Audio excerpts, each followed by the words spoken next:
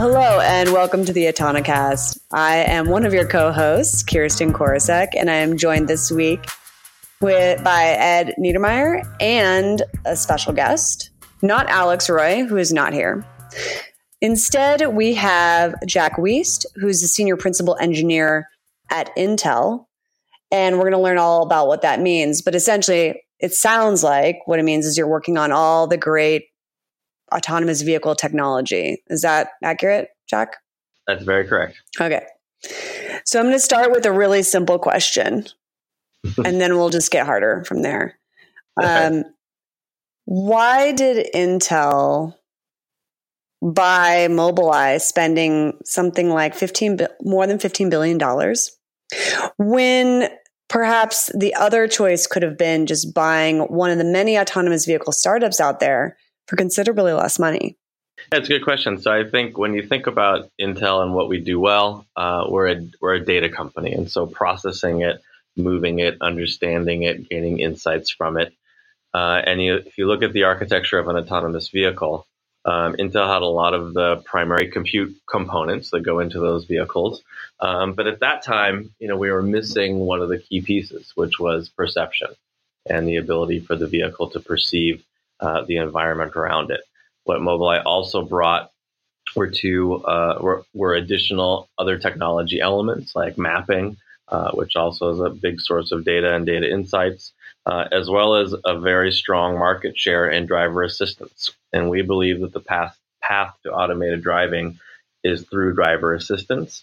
So with the acquisition of Mobileye, not only did we gain sort of a market leader in the driver assistance space, but we gained a company that had the technology ingredients necessary and the opportunity to mature those ingredients, what we felt was faster than anybody else on the path to fully automated driving. So that's really interesting because, Mobileye clearly well known as a major of ADAS.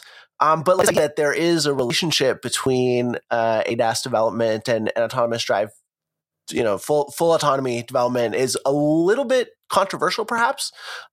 What is that relationship? I mean, is this really sort of an incremental thing that some talk about sort of starting with ADAS and just sort of building on that, or is it more about sort of developing core competencies via ADAS development that can then be fleshed out into full autonomy? So what is the relationship between those two sort of similar but also quite different tasks? Yeah, I think it's a combination of both core competency, but also there's this sort of cycle, if you will, back and forth between what you learn in ADAS and how that feeds forward to automated driving and how technologies in automated driving can trickle down to ADAS. So what I mean by that is that from a core competency standpoint, the same basic ability that you need to perceive the environment around the vehicle is needed, whether it's level 2, 3, 4, or 5. Doesn't really matter, right? The point is the vehicle needs to accurately perceive its environment. And so with Mobileye's strength in computer vision algorithms that have been widely deployed in over 40 million vehicles around the world, those are some very mature algorithms that do quite a good job of perceiving the environment. And so as we add more cameras around the car and we add additional sensor types, that foundation of computer vision is a necessary ingredient, as you go to higher levels of automation. You can't just kind of skip over that. The second piece is as we invest in and develop technologies for fully automated driving, like a high definition map, we actually have the unique opportunity to trickle those down and reuse those in driver assistance so that you have an enhanced or even better driver assistance function. So, for example, something like lane keeping, which typically would rely on the ability for the camera sensor to see the lane markings. Those lane markings, as we all know, aren't always there. Right. Are not always visible because of rain or snow or whatever else. But if you've got a high definition map in the car, and this is the car you're driving, still a driver assistance vehicle. If you've got a high definition map in that car, you superimpose that map onto what the camera sensors are seeing. And now, effectively, your car always knows what the lane is, even if the lane markings aren't even visible. So it's a good example of how there's this kind of cycle, between driver assistance and full autonomy that we think is real. And we're commercially deploying a lot of that today. So you talk about this cycle, and I'm within the organization, and I'm wondering how closely then teams are working together. I don't have a lot of insight into actually the mechanisms of Mobileye, ADAS, the AV piece, and sort of the legacy businesses and how that's all come together. So are these teams working separately? You know, the ADAS team, for example, of course, maybe doing some cross-pollination, or is everyone kind of working together and understanding this as a larger ecosystem? When we acquired Mobileye, we made the kind of conscious decision to do a reverse integration. Which is to say that, Intel doesn't always have the best track record for acquisitions, I'll just say. And so one of the things that we decided to do was, you know what, rather than acquire Mobileye and, break them up and sprinkle them all around Intel or impose all sorts of heavy Intel process and bureaucracy, we'd keep them distinctly separate and still independent. So we don't screw up their culture. So we don't screw up kind of their more scrappy sort of startup mentality, and we don't screw up, their ability to innovate at the pace in which they've done so. And so that's been a very good decision in hindsight, and Mobileye is continuing to do really, really well from both a business and technology development standpoint. But with that, what that allows Intel to do is at Intel, we like to say that we're sort of the supplier of choice. And whether it's the PC or data center industry where we're selling common products to different companies who are themselves competitors, so will Intel do in this space. Our partnership, our very long partnership with Waymo is public knowledge in terms of being a technology supplier to their vehicles. But, on paper, certainly Waymo would be a competitor to what Mobileye is trying to achieve. But that's where ultimately we believe that it's a big enough market for a number of different players. And we're happy at Intel that we have different options and choices for them to choose from in this very competitive market. Intel is known best as as you say, they're a data company, but it's known best as a hardware company, right? And Intel, and Mobileye is sort of seen as this sort of hybrid, co-development of software and hardware, sort of tightly integrated. How do you manage that balance between the hardware component of what Mobileye does versus the sort of traditional hardware business that Intel does? Are they just kept separately? Is there crossbreeding between them? Yeah, the way that we approach it is that, first, you're right. You're totally spot on in the sense that, in a sense, Mobileye is very much a software company. Their value add is the strength of their software and their algorithms. And yes, they've got some elegant and custom designed, co-designed, as you said, hardware that goes with that software. It's really a solution. It's a combination of hardware and software that delivers functions, driver assistance or up to, full autonomy. And so going back to that kind of culture integration piece, the way that we've approached it is that if there are assets within Intel, and those assets might be technology assets that Intel has, or it might be people assets that Intel has that are interesting or valuable for Mobileye's success, then Mobileye is allowed to kind of reach into Intel and grab those pieces and integrate those, into the Mobileye team.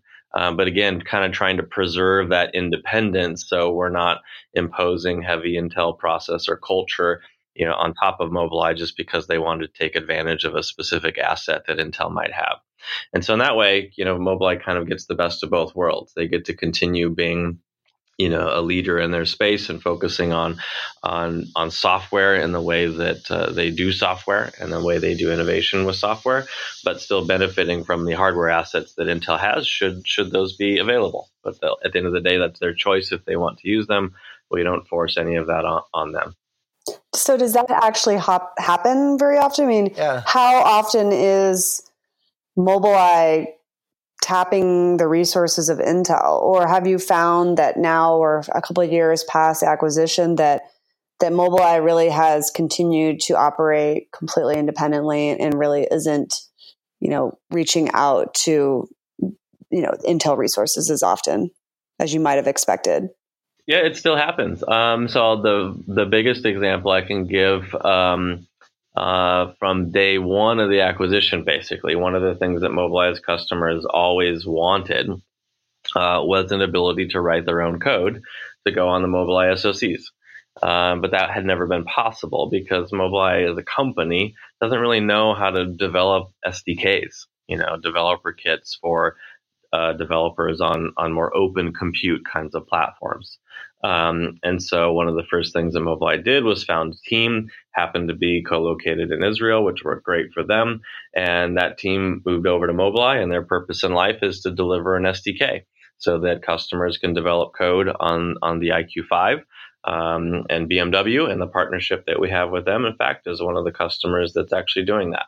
So that's an example of kind of a people talent, if you will, that Intel had that Mobileye tapped into.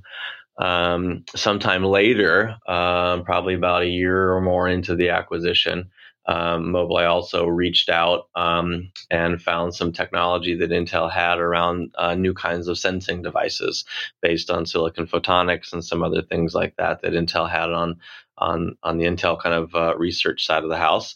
And Mobileye is taking advantage of those assets by doing some, kind of highly experimental but forward-looking research on different kinds of LiDAR sensors, for example, that could use silicon photonics instead of traditional approaches that are used today.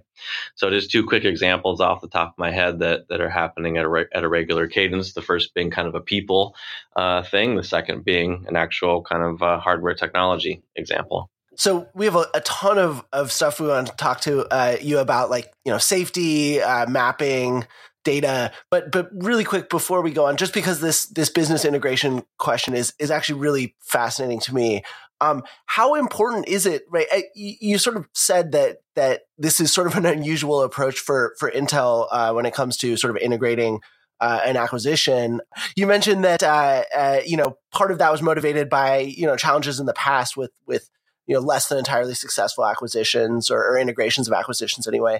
But I'm wondering, like, what is part of what allowed this relationship to evolve the way it has simply the fact that, like, Mobileye actually has, like, a pretty unlike, say, a lot of other companies in the AV development space that are sort of working towards eventually having a business, Mobileye has sort of strong business fundamentals with its ADAS business that it brought, like, real revenue and customer relationships to the table. Is that what sort of one of the things that's allowed this sort of more independent relationship within the Intel sort of family to evolve?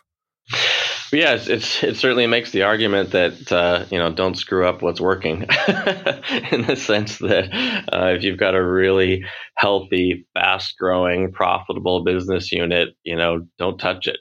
Leave it alone because you might mess it up.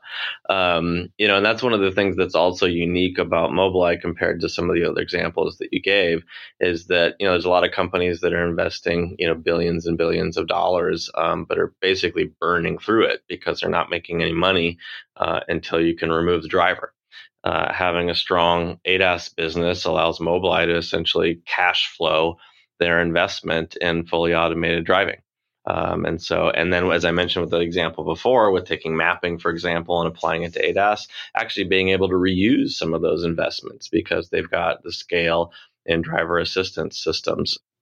So that does present a very unique opportunity for them as a business, certainly, but also, I think contributes to the fact that it's clearly working. One of the fastest growing business units at Intel, 100% annual growth rate basically since the acquisition.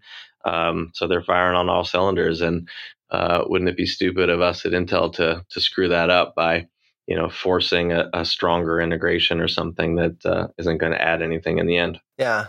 So, in speaking of the integration, though, then and sort of giving Mobileye a lot of the autonomy here, I've asked Amnon Shashua this in the past, which was, there's this pursuit of ADAS, then there's also this pursuit of full autonomy, and now another layer, this a ride-hailing service, which all of a sudden is a completely different kind of business.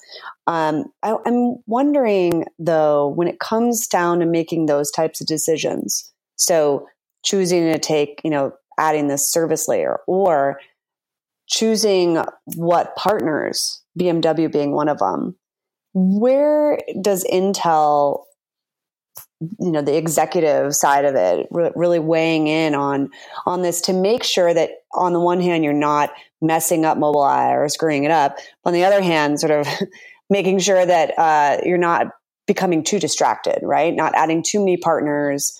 And, Neo is another recent one. Mm-hmm. So where is Intel on that decision-making tree? Yeah, I think at the end of the day, Amnon still reports to Bob, our CEO. And so each business at Intel is certainly judged on its own for being profitable and having a strategic plan that makes sense, and having a plan where Bob and the board believe that we can get a return on the investment. So in a sense, it's not handled any differently than any other business unit. Mobileye just has a bit more autonomy than some of the others to kind of do things their own way. But that doesn't mean without oversight or management, if the case may need to be. But so far, as I said, Mobileye is kind of firing on all cylinders. But certainly from a strategic standpoint, that all still flows up through Bob and the board of directors for the company. You mentioned mapping, and Mm-hmm. and that's something I'm really I kind of want to get into a bit here, because it seems to me like it's part of this broader opportunity that Mobileye has by kind of having lots of cameras and lots of cars, right? Mm-hmm. Really, only Tesla seems to kind of have a comparable opportunity in terms of just having a really big fleet on public roads, collecting data from the real world at a scale that goes well beyond sort of a typical testing or development fleet. And yet it seems like, unlike Tesla, that opportunity at Mobileye is really been focused on mapping. And so first of all, I'm curious, like, where are you with it's the road experience management is sort of mm-hmm. the term for your mapping program. So where is that? What kind of scale do you have? And sort of why is that opportunity to collect data been focused on mapping rather than maybe training data? Yeah, it's a great question. And I think one of the things that to understand first about this mapping challenge is to kind of compare and contrast traditional methods for how you would do it. So we all know, of course, that automated vehicles need high definition maps for doing localization in the real world, so they can get a precise calculation of their actual physical location. The typical way that you'd create such maps are to have these kind of highly specialized LiDAR vehicles that you drive around and around and around and around in the area in which that you would hope to deploy or operate your automated vehicle, generating terabytes and terabytes of data, where you're taking physical hard drives out, you're manually ingesting them into a data center, doing a bunch of processing, and then you drive the cars around and around and around again, and mix and repeat until you finally have good enough coverage, for an area, a city, downtown area, something like that you'd want to deploy. But then, as soon as you stop driving those specialized mapping vehicles around and around, your map's starting to get out of date already, right? Because the physical environment is not as static as we wish it would be, particularly in countries like China, for example, where there's an incredible pace of construction and change in transportation infrastructure. So the traditional mapping approach has just kind of two major flaws. The first is that it's very expensive and time consuming and costly, and from both a labor and dollars standpoint, to generate those maps. And second, as soon as you're done, they're almost immediately out of date. And so it's very difficult for them to stay fresh. And so that's why Mobileye's approach with the road experience management is so unique, in the sense that rather than using LiDAR, they use cameras, and really just a forward-facing camera that's already doing your driver assistance function for you is sufficient for gathering information about the environment, both static and dynamic objects.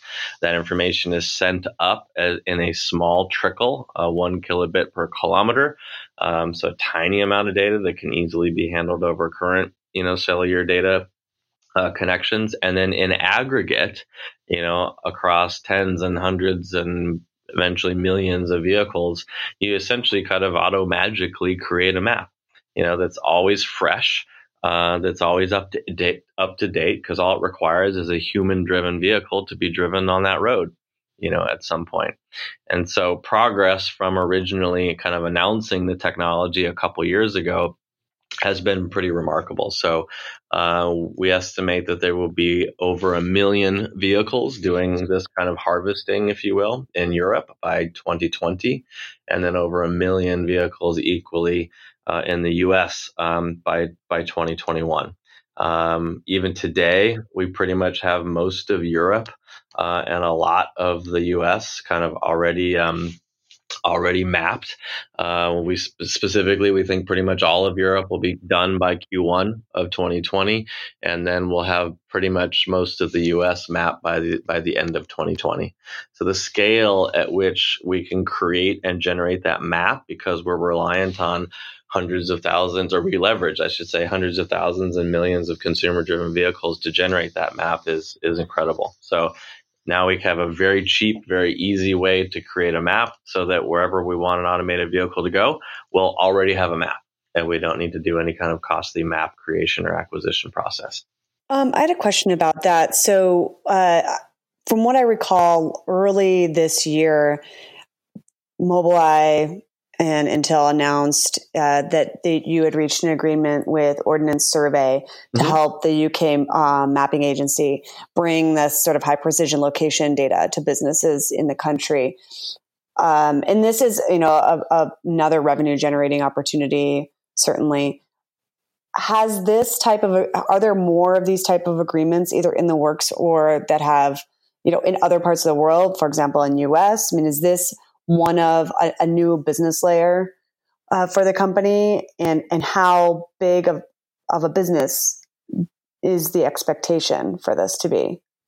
Yeah, you're totally right, Kristen, and that when we think about that original sort of acquisition cost, that was based on the ADAS business, the automated driving potential, things like that.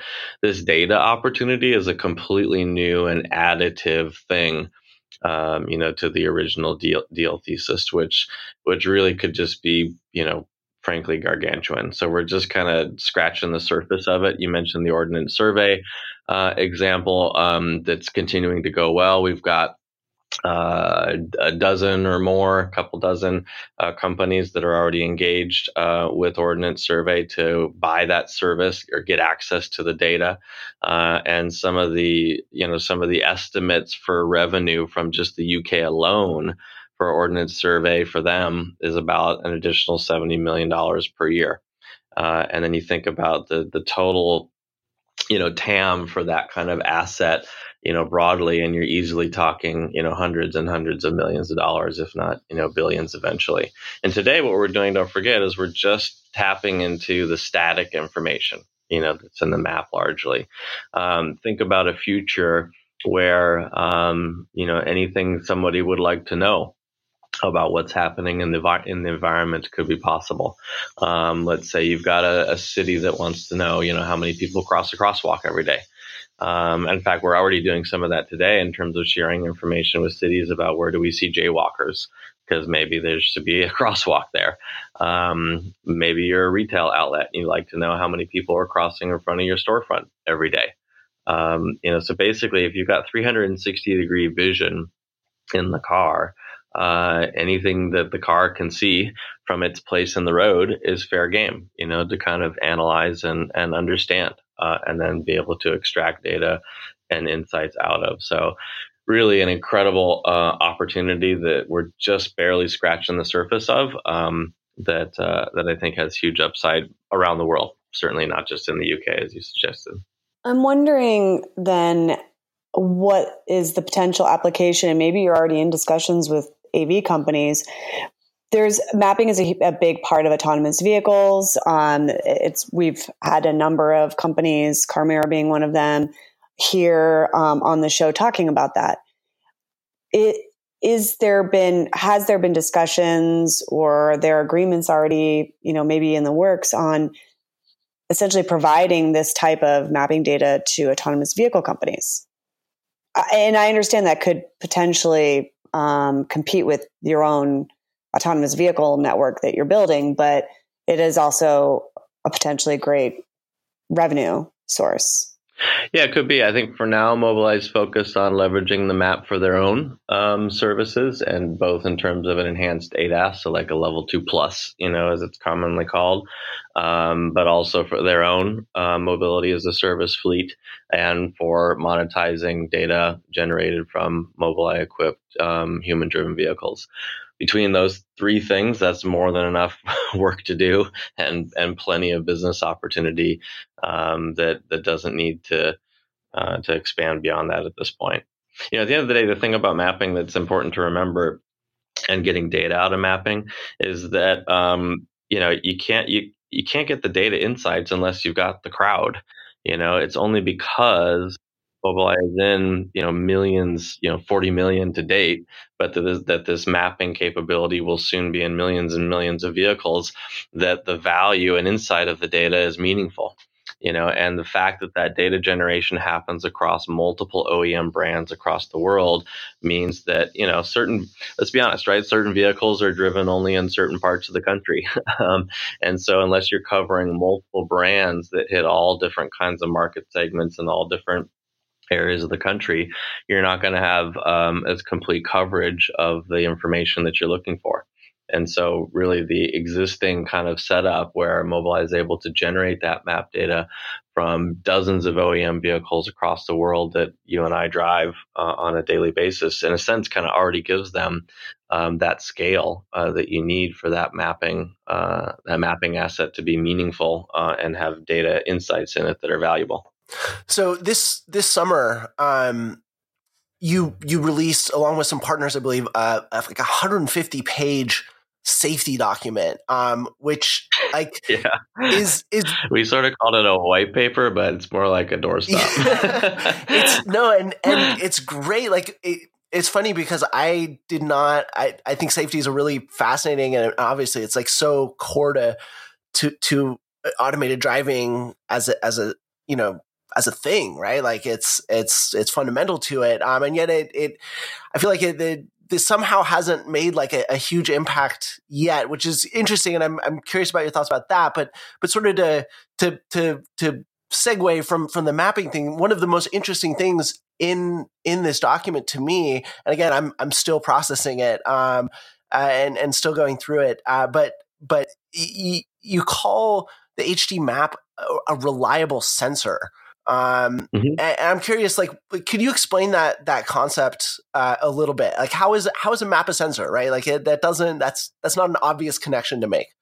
Yeah, at the end of the day, the map is sort of additional input to the world model that the vehicle understands. So you've got a world model that's created from the camera and radar and lidar, and that's probably another topic we could talk about in terms of what should be the level of independence between those different sensing channels from a safety standpoint. But that aside, after you've got a world model that's understood by your sensors, the map provides kind of another input. It's like a fourth sensor.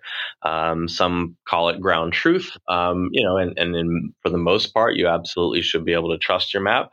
But what's important is that if you've got information in the map, it helps you corroborate what your sensors are seeing. And so it kind of validates the accuracy of what your cameras, radars, and lidars are seeing, and then allows you kind of localize in the environment. On the other hand, if the map's got something in there that you're not seeing at all, like the map says, hey, there's a stop sign here, and I can't see it. Oh, maybe the reason why I can't see it is because there's a big moving truck, parked in front of the stop sign. Or my map says, there are 3 lanes on this road, but I'm only seeing 2. I wonder what happened. So maybe there was a construction change or something overnight. So it's also useful as an independent kind of sensing source, to try to understand and detect changes in the environment that are helpful for not only just navigation purposes and things to understand what lanes might be available to drive in, but certainly for safety purposes as well, right? Because if you've got entire lanes closed, or there's a huge pothole or something that cars ahead of you had seen on the road, with a fresh map that's kind of live and being redistributed to other vehicles, you've got kind of an eye in the sky in that sense, that could help cars see and avoid obstacles or changes in the environment that might be coming from up ahead. So it is an incredibly a valuable asset, not just kind of, as I said, for the localization, but also in for the sense of having a truer and better understanding of the physical environment. Because what you're seeing in the map is basically the creation of hundreds and hundreds, if not thousands and thousands of vehicles passing through that environment, and then in an aggregate all contributing information to what the map sensor sees, if you will. So in that sense, it in most cases should be an extremely reliable sensor that's very helpful for operating in the crazy real world. Yeah, so you hinted at sort of this a kind of broader controversy around sensor modality and strategies around the different sensor modalities and the priorities maybe that they're given, and unfortunately, like I feel like a lot of the discussion, at least in the broader public around this, has been sort of framed in kind of what for me anyway are frustrating terms by players that we don't have to name specifically. We know who they are. Yeah. So, but what's interesting is that Mobileye is obviously, as you say, they're known as a kind of at their core a software company and particularly a computer vision company, and so there's at least in some corners the perception that that Mobileye and I guess by extension Intel that vision is sort of the core part of the core modality for autonomous driving, and that potentially that sort of aligns them in this on a certain side of this debate or whatever. Can you just sort of clarify sort of what is Mobileye and Intel's philosophy towards the sensor modalities? Is vision the primary one? Are there implications about LiDAR being unnecessary or potentially radar, or just could you just clarify? Yeah. Sure. Yeah, I think certainly Mobileye's strength is vision, and so you would think that would you might rightly think that would kind of align us with those who would say that vision is all you need. And frankly, we're not sure that that's wrong. It may just be a matter of timing and a matter of when. So do we believe that someday that vision may be all you need? Yeah. I think so. You look at the advancements of vision over the last decade even, and we're doing things today that people thought would never be possible, particularly, with mono cameras. So who knows, given another 10, 20 years of innovation and research and computer vision algorithms and sensors and stuff, and maybe it would be possible. At the end of the day, we humans just have 2 vision sensors as opposed to 12. And so maybe it's possible, but for now, no. For now, for safety purposes, it's absolutely important to make sure that you've got redundancy in sensing. But this is key as well, though, because the way that you introduce those other sensing modalities is crucial. Because if you're folding your radar, LiDAR, and camera into just one kind of blended, fused sensing channel, you don't have a lot of independence, or kind of redundancy between those modalities. And so that's one of the things that Mobileye has been very kind of forward looking at, is their strength in computer vision allows their vehicles to drive with vision only. And so if you were to find yourself in Israel, we give you a ride with the camera, or the cars that we have there operate with just cameras only. And they're quite impressive in terms of what they can do and the complexity of the driving environment just with vision. Now, Mobileye also has cars that have just radars and LiDARs. And those cars can operate on their own as well, with just radars and LiDARs, and the map, of course. And so the point is if you have 2 sensing subsystems that are independent, and provide a degree of accuracy such that the car is able to operate on their own with just 2 out of the 3 sensing types. When you blend those together, not only do you have a much safer vehicle, right? Because if one of the sensing modalities goes out because of, mud on the windshield or, whatever else it might be, you've got a kind of a truly redundant and independent sensing channel that you could continue to rely on, certainly for a short period of time, maybe even longer. But then also what it means is that the validation burden becomes easier as well. We have this kind of challenge with perception being inherently probabilistic. We can talk about safety, which we believe we can make deterministic, but perception is always going to be probabilistic. And so the goal is, what's the error rate that you'd like to achieve? And so if you would like to achieve, an error rate of something like, 10 to the minus 9 for a sensing mistake of some kind, which would be an incredibly high level, kind of commensurate to aerospace or other industries like that, that's a huge challenge and a huge burden to do that. In part because sort of the data set that you would need to do that is typically 1 over the probability you're trying to achieve. But if instead you have 2 independent sensing channels, what you can do is you can take then the square root. And so now each independent sensing channel only needs to achieve 10 to the 3.5, which is a much easier validation burden. And now you're only talking about, tens of thousands of hours of validation sets to be able to show that a sensing channel kind of meets that accuracy. So it's both a combination of, for safety, we think it's really important to have all 3 sensing types, but to make sure that they're in the car in an independent fashion and truly redundant for each other.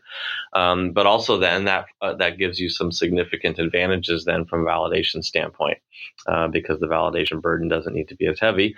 So we can bring this life-saving technology to the world in a safe way, much quicker than we could otherwise if we had to achieve 10 to the minus 9 with a single sensor type all on its own.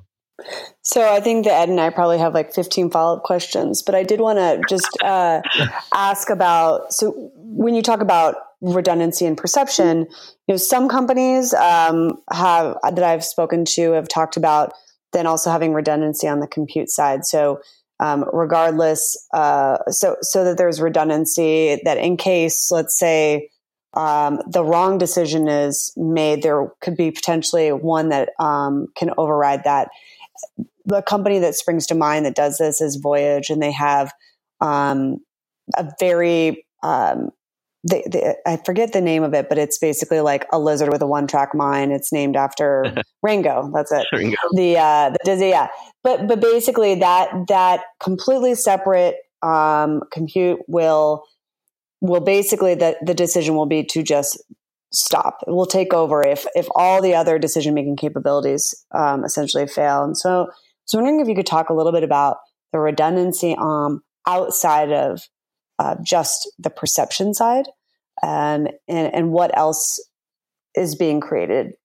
Yeah, it's a really good question, because there's 2 pieces to this. The first is from a hardware standpoint. And so redundancy is often a solution to a problem that can be solved, though, in a number of different ways. And so, if you're concerned about a hardware failure, a power supply failure or a stuck-on bit, or your memory goes bad or whatever, then yeah, having a redundant system is helpful to preserve availability.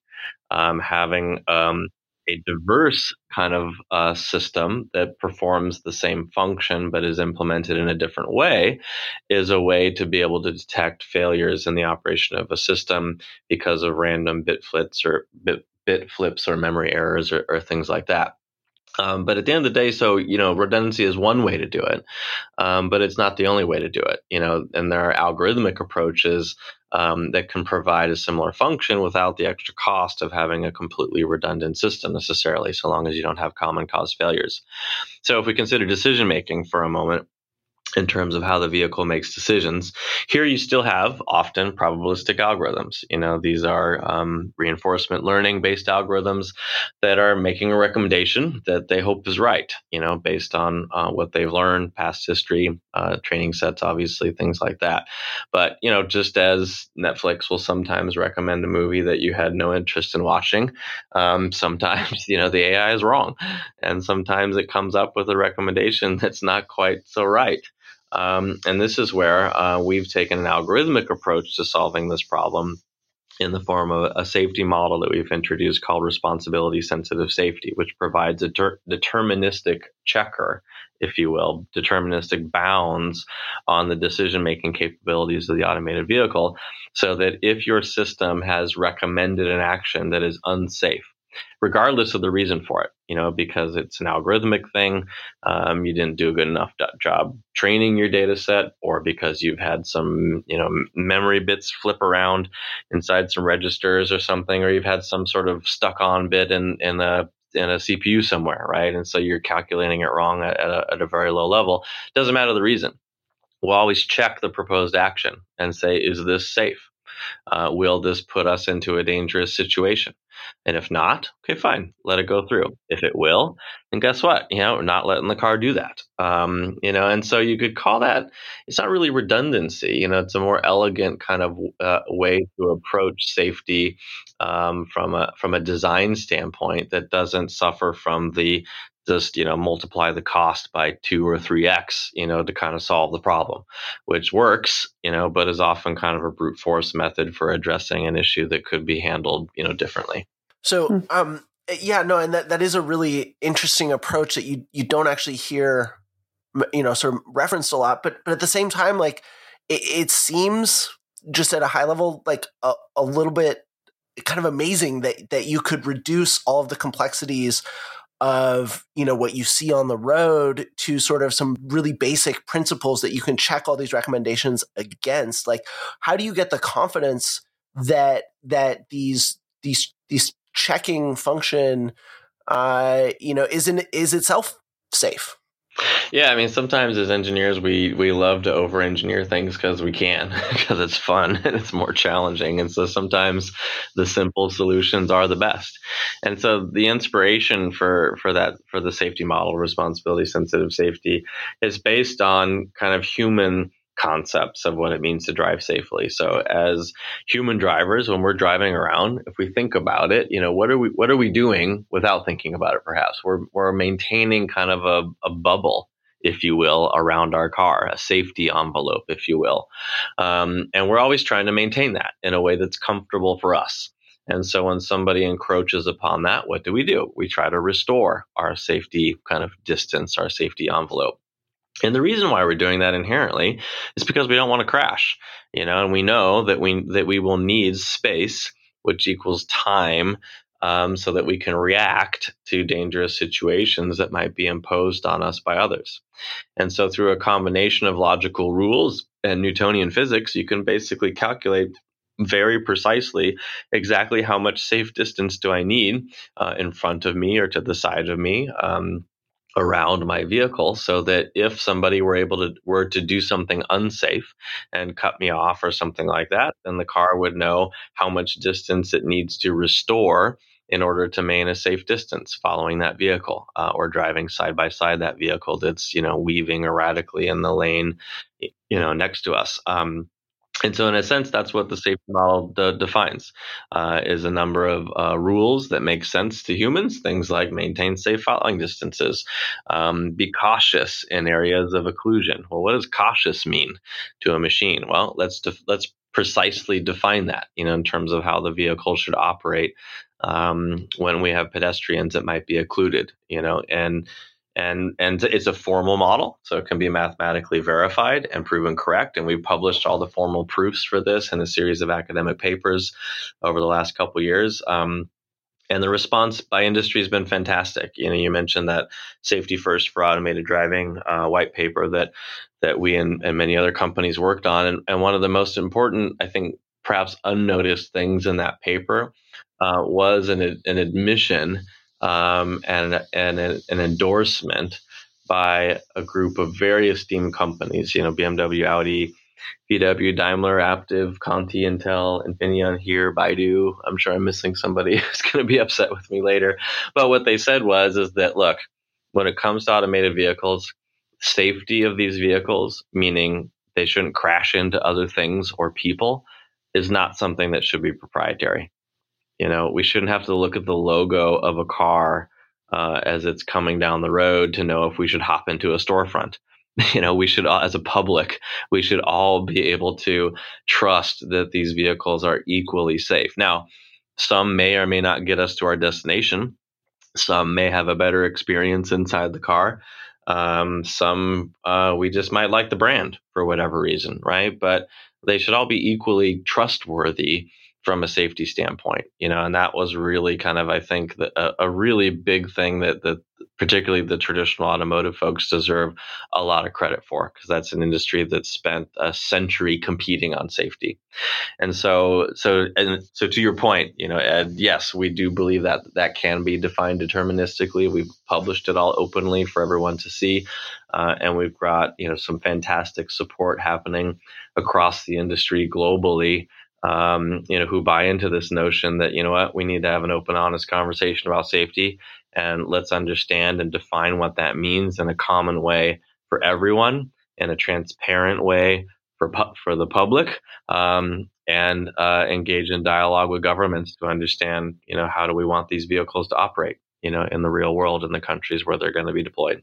Yeah. So one of the things that kind of hit me reading this, or at least one of my takeaways, you reference a lot of the sort of existing functional safety, so ISO 26262, and then also this newer SOTIF 21448, I think. Yep. Yeah, and it seems like a big part of what you're doing, and maybe this sort of explains why you've been able to get so much buy-in from so many different players, is it almost seems like you're trying to take these foundations that were not designed for autonomous drive and sort of bring them up, build up on top of, evolve them into this new world that they weren't necessarily designed for, but the principles still in certain ways kind of apply. Is that a good way of describing sort of the what you were going for with this paper? Yeah, I think you're right, because there's a lot of confusion where folks say, why do we need new standards, right? Don't we also already have, ISO 26262, and we've got SOTIF, the 21448 coming, and isn't that enough? And, honestly, and unfortunately, it's not. If you were to look at, the complexity of a truly driverless vehicle, and you're correct, Ed, that some of those standards were not designed for anything above level 2. Or maybe they kind of stretch into level 3, but they definitely weren't not designed for level 4 and 5. So you're not only starting with a foundation that maybe wasn't designed for a driverless future, but, if you imagine, if life were a pizza and there were 12 slices, 2 of those slices, great, already covered, by 26262 and 21448. But there's 10 more slices, so what is the safety model? What is the decision-making safety model? Well, that's where the RSS piece could fit. There's some emerging standards efforts around safety assessment reports. Is there going to be a common safety assessment report for governments around the world, or is each country or even state in the U.S. going to require a different safety assessment report? And that's what UL 4600 is trying to solve. And so if you kind of think about the scope of the challenge that we're facing here, even assessment methodologies, we can talk about that for a minute. If we need a common metric to measure safety, so that could be the RSS piece that we're working on standardizing. But what's the methodology that you're using to test it? And so how do we know that different vendors are testing it in the same way, and so that when they arrive at the metric, you can believe in the number? There's no standard out there for that yet today. So that's something probably that needs to get worked on as well. So we really view it as a collection of standards that you're going to need that all solve a different piece of the puzzle. That's a much bigger puzzle with many more pieces when you're talking about removing the human driver versus just having something where the human driver is still the fallback, which is what we have, of course, in most driver assistance systems today.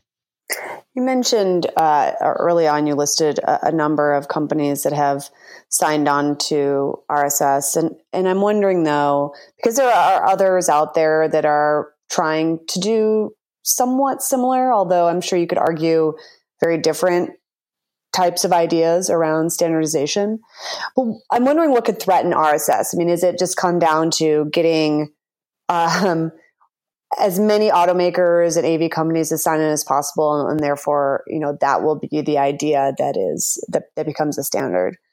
Or is there another threat to it just not really taking off in the way that Mobileye and Intel hope? Well, I think the first thing to do is, build that coalition, which is, as you've seen is happening. The second is formalize the concept in an industry standards organization. So stay tuned for some announcements soon about that. But then the third piece, which we haven't talked about too much, of course, is engagement with governments, because at the end of the day, they're the ones that are defining and authoring the regulatory framework under which these driverless vehicles are going to be allowed to be commercially deployed, and not just under these continued test exemptions today. And governments have increasingly gotten smart about these kind of the typical metrics like miles driven and disengagements, where they've said that, look, interesting-ish, but really not sufficient to convince me that your vehicle is safe, because how do I know your miles are meaningful? You might have tested on a one-lane road with no traffic signals, no pedestrians, no other cars, no nothing. You could drive 1 trillion miles. That doesn't mean your car is safe, because you're driving in the easiest road in the world. Even disengagements is something that, well, you want to have a low number of disengagements. Some company could be doing really, really tough testing in urban environments and have low disengagements, and that would be great. But somebody could also just be doing really easy testing and never driving at rush hour traffic, and just avoiding scenarios where you'd have to disengage. So the point is, statistics can be gamed, and that's why they're just not sufficient. But what governments also don't like is this, hey, just trust me. It's proprietary magic. And I can't explain it to you because it's AI, and you wouldn't understand it even if I did, and governments don't like that either. And so they've really responded positively to our, kind of much more open arm, transparent, hey, let's have an honest conversation about safety, and also understand that safety is something that inherently is a trade-off between risk. The act of driving is inherently risky. We all make decisions as human drivers every day to get to where we need to go, where we're making aggressive and assertive maneuvers just to, create space and to blend into traffic. And so, an automated vehicle that is the safest automated vehicle in the world would never leave the garage. And so how do we balance safety and usefulness, or safety and practicability, as the US DOT talks about it, to understand that it is a balance, and we could have the safest vehicle in the world, but we don't want it to annoy the hell out of everybody on the road because it's got a 10 vehicle length following distance, right? So how do we define that balance? How do we formalize it? How do we measure it? How do we understand it? That's what RSS is trying to solve. And so as a useful tool, not just for industry, to standardize, but also for government to understand, because then they can set the parameters in the model to say, this is the balance between safety and usefulness that we would like. This is the balance that we would like. And because driving safely is cultural, means it's something very different to drive safely in China than it does in the US, or Italy versus Germany. And that's just life, So the cultural differences that make the world a wonderful place, which says you can't have a common definition for safety around the world. You've got to have a model that's parameterized, that allows you to adjust and tune it, not only to respect cultural differences, but even over time. As we get more comfortable with the technology, or we learn new things, you want to be able to adjust that for different times of day, for weather conditions, things like that. So I don't know if you can handle this with a yes or no, but I got to ask it. Is this leading towards like sort of a scenario-based assessment? It kind of seems like that's certainly what we've spoken to some other folks about, sort of this need to build up sort of libraries of scenarios and ways to standardize scenarios and communicate about scenarios. I certainly see some of that in the safety document. Is that kind of where this is going? Is toward building corpuses of scenarios that can then be used to sort of standardize some of this safety assessment? We would say no, because you can always create one more scenario. And so if you have a finite set of scenarios, people fall into a trap and they develop to the test. Right. As a human driver, when we take our driver's test, we don't drive 10,000 scenarios. We drive for 30 minutes. And of course, they're looking to see if we obey speed stop signs, stuff like that. But what they're really looking for is behavioral characteristics. Do you have the foundational principles of what it means to be a safe driver? Things like maintaining safe following distance.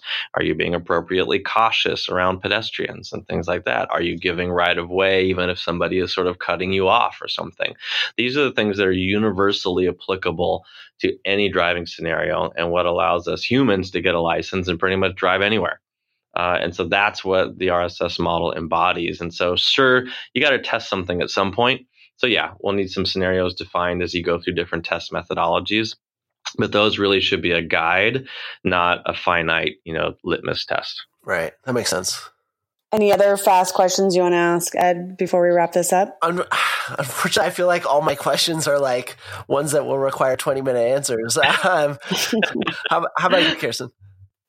Well, I mean, it's a bit of an obvious one, but when you look at the trajectory of Mobileye and going into greater and greater levels of automation, at the same time also sort of seemingly separate, working and developing on autonomous vehicle technology, and it kind of focusing on the ride-hailing services piece. How interested is Intel / Mobileye in providing a system or a kit somewhat like we've seen this new startup that's come out of stealth, Ghost, but with the relationship that Mobileye has with automakers, would be embedded, that would essentially turn private vehicles into on highway, potentially the equivalent of a level 4 vehicle. So no handover necessary. Mm-hmm. Is there been any exploration of that at all? Is that a no-go area? Yeah, from a technical standpoint, it's absolutely something that's achievable. Mobileye has something called the AV kit, or automated vehicle kit, which itself is basically a retrofit kit that adds fully automated driving functionality to an existing vehicle. The partnership that we have with Volkswagen to deploy a ride-hailing service in Israel leverages that. We've also announced a deal with Beijing Public Transport Service. I probably screwed up their name, but buses, obviously, and so largest public bus company in the world. They're also using that retrofit kit. So for us, it's not a matter of technical feasibility. I think the bigger question is just really comes down to cost, and that's why Amnon has said that robotaxis we think is going to come first, because you can deal with a higher level of cost for those vehicles because of just the business model and structure for a ride-hailing service. And so that's where we think this technology is going to get deployed first. You have some benefit of potentially being able to geofence, so you can kind of phase your rollout. But we do believe that eventually, absolutely, you will have consumer vehicles that will be level 4 vehicles, and perhaps it's built in from the car that you purchase from the OEM. Perhaps it could be a retrofit kit. Mobileye has a robust aftermarket business today that adds driver assistance functionality to existing human-driven vehicles that weren't built that way from the factory. So I think really it's less a technical issue and more just kind of a cost, business and timing issue on when that might happen. One more thing. Couldn't you then essentially do what Tesla says that they want to do, which is, the Tesla robotaxi model, which is theoretically when all Teslas become self-driving, then those owners of those vehicles under the Tesla network can lease them or, use them for ride-hailing services. Couldn't Mobileye do essentially the same thing, giving automakers or private consumers the tools to be able to do that and then just charge a service fee? Yeah, I think that's where we have to consider the role of the operator at the end of the day, because the operator does have an important role to play in the management of the vehicles, the management of the fleet. They make sure the cars are in good working order, that the tires have air, the engine has oil, or that the battery's charged, or the car's clean. So there's a lot of these kind of intangible things where, technically it might be possible. But in practice, having a traditional kind of consumer ride-hailing service kind of relationship is important, because the operator can bear a lot of responsibility for making sure that the vehicles are operating safely, and they've got a relationship then directly with the customer. We'll see if there's alternate kind of business models that emerge. I think the technology is such that it can be integrated in a variety of different ways, and we'll just have to see how that plays out in the future in terms of is it a kind of an Airbnb style, I'm throwing my car into the pool, or is it I'm still using an Uber or a Lyft type service, and they're the ones that are taking all the responsibility and management overhead of making sure the fleet of vehicles is in good working order, so that when I order one of the vehicles, I can trust that it's going to be in good shape, as opposed to the, one out of a dozen, houses you rent, and you're like, well, this one's a stinker. Not at all how it was represented, Yeah. If you've been following the news around Airbnb, you translate some of the stuff that's been happening there into the AV space, and things could get kind of scary. Yeah, I think it could. Yeah. Okay. Well, which to me, I think makes it sort of all the more important and interesting that, real standards are, it sounds like, starting to coalesce, and the little teaser that you mentioned before about keeping your eyes out or keeping an eye out for it sounds like some kind of coalescing standard is really exciting. It certainly has motivated me to go back and read this 150-page document for like the fourth time and see if I can really integrate a little bit more. I definitely recommend everybody who enjoys this show. I mean, I think you can learn so much about AVs. I think it goes beyond sort of just what Intel's doing. I think it's just a really great way to understand how to think about AVs and safety. So thank you for putting that out there as an educational tool. We do unfortunately have to go, and I am hoping that maybe when this hinted at announcement happens, that maybe we can have you back and sort of drill down a little bit more into just the standard part, because I think this was a really good sort of overview of sort of where Intel and Mobileye were at, which is something that I certainly needed, and I think the public maybe did too. But I'd love to drill down more into this stuff. So hopefully that's something you're interested in. And in the meantime, if people want to maybe read this document or follow more about what you all are doing in the space, what's going to be the best way for folks to find that? First, absolutely would love to come back. This has been a great conversation. I love the show. So it's an honor to be here and to speak with both of you. And maybe we'll have Alex next time as well. But in terms of where to get that document, online, certainly at intel.com or mobileye.com, we've got a lot of that stuff listed. And so please reach out. Those who know me, come find me on LinkedIn. We'd be happy to engage with folks on this topic and build more support for having a real, honest conversation about safety and what that means, for automated vehicles. Absolutely. Well, thank you so much. This has been a pleasure, and we're definitely excited to see what else is coming down the line. Fantastic. Or the road. Yeah, absolutely. Great. Thanks so much, Jack Weast from Intel. My pleasure. Thank you both.